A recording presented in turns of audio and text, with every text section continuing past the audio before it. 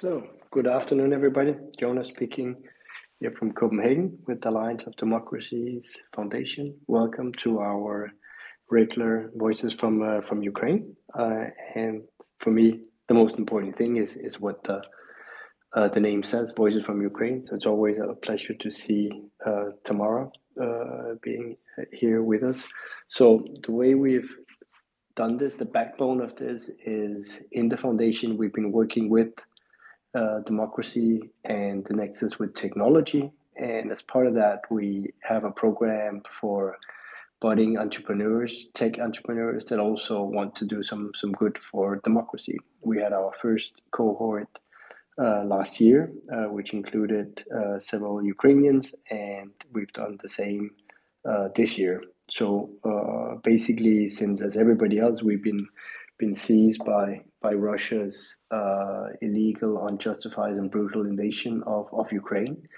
And but we wanted to build on what we have in the foundation. One of our links with Ukraine is, of course, our democracy and tech program, and therefore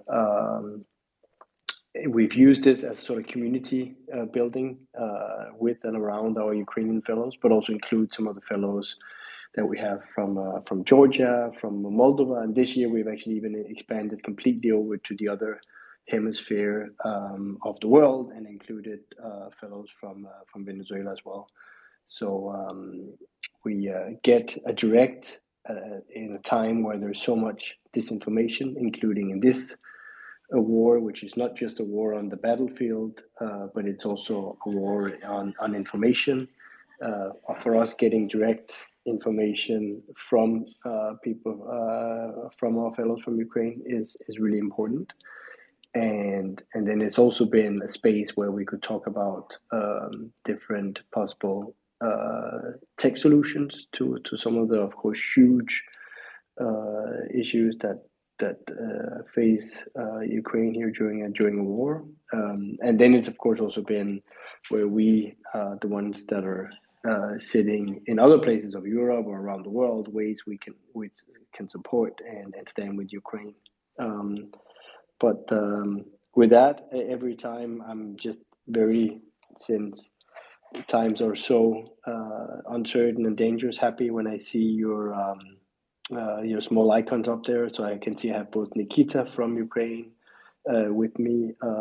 Nikita was at the Copenhagen Democracy Summit with us last year, where he had developed this amazing approach to ethical AI and trying to make it simple to figure out whether an algorithm was made ethically or not, as when you can see a light bulb, whether it has energy efficiency of A or all the way down to F. Well, so actually, Nikita, since you're just next to me, I might actually turn to you first to say a few words of you from Ukraine.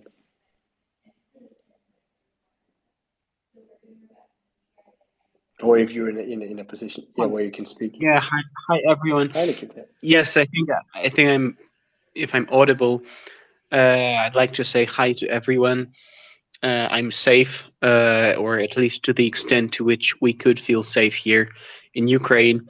Yesterday, a very serendipitous situation happened to me when I met one of the Copenhagen Democracy Summit fellows and Alliance of Democracy fellows, Regina Bondarenko, just in the supermarket when she said, "Hey, Nikita, hi." This was a very surprising and a very happy moment for us yesterday when we saw each other. Regina, are you here? Could you hear us? Say a word, please. Yeah, thank you. I can hear you, but sometimes internet connection is not so good.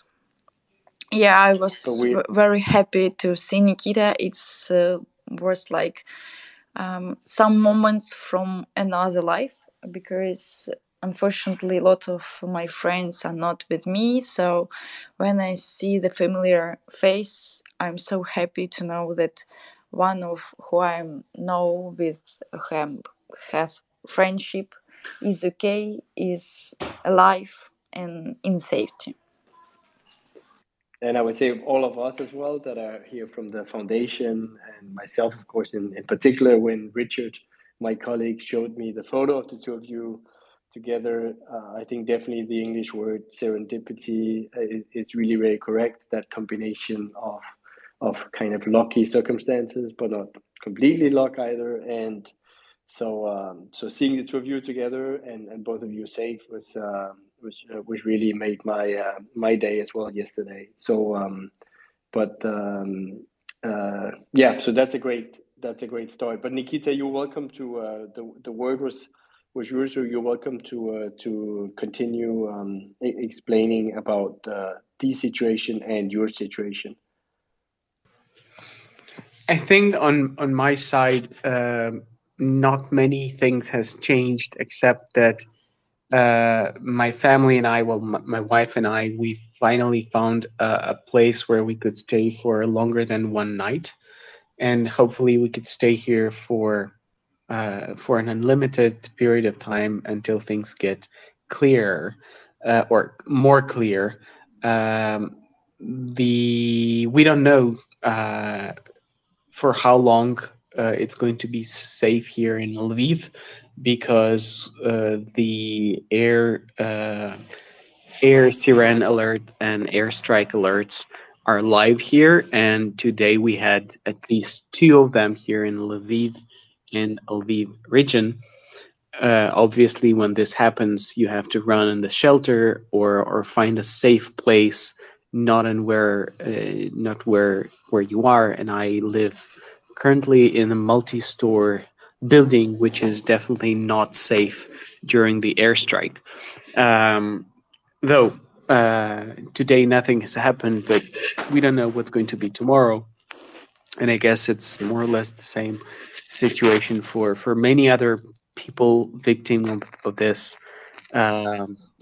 invasion, who are living in their apartments or hiding elsewhere, or having to leave their hometowns and either struggle in finding a safe place within the country or exiting. I learned that today nearly 1 million of kids have left the country to other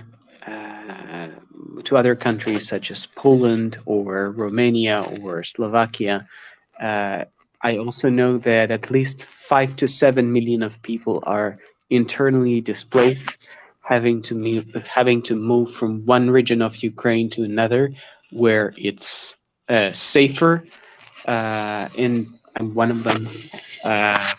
But I can't complain about anything, as I have shelter and I have a decent amount of food and fresh water to live life, which is not the life we had before, but we're safe, we're alive, and that's a big value.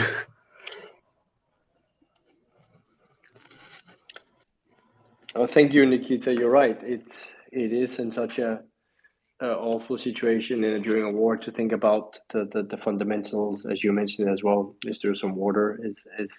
Are we relatively safe? So I think thanks for reminding all of us about that. How really fundamental things get. Regina, you have jumped up on the. It's not to cheat Tamara, who was actually there as the first, but you've jumped up on the sort of speaker list, or at least like you're next to Nikita and next to me. So I would, if the internet connection is okay for you, and I know you're somewhere not too far away from Nikita, so that's again comforting to know. But you're welcome to chip in so that we can hear from you. Thank you for opportunity to have some normal activity in this situation. As I say before, that it's so important to understand that some casual action like communication with you is also become the one of task of my list for day. Unfortunately, I also, as Nikita, see that it becomes more routine without any special events or special solutions. Unfortunately, I see how every day Ukrainians cross the board because they don't understand why, when it's finished. And I also see that, unfortunately, for biggest part of Ukrainian, war is start to be as routine.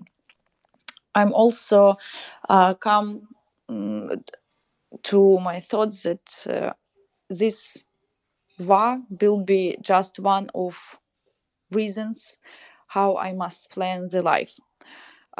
Yesterday I worked till all the day because as expert of drafting law, I must finish one very important law for our government. And also I feel like when you before can you can work on drafting the project of law maybe month, today I have 1 day, and unfortunately it must be not 1 day work, but as a result you must create the most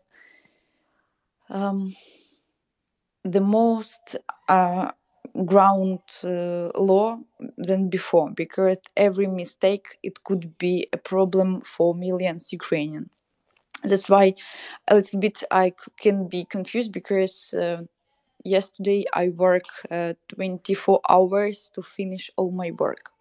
But unfortunately I also see that our governments start to create the conditions when this war become the one of your conditions. It means that we are not create the ecosystem how to build up our country, but now we work on system how to survive in such situation. It means that unfortunately Russians are not come their homes. Unfortunately, we don't stop the war tomorrow, and unfortunately, it become our life as usual.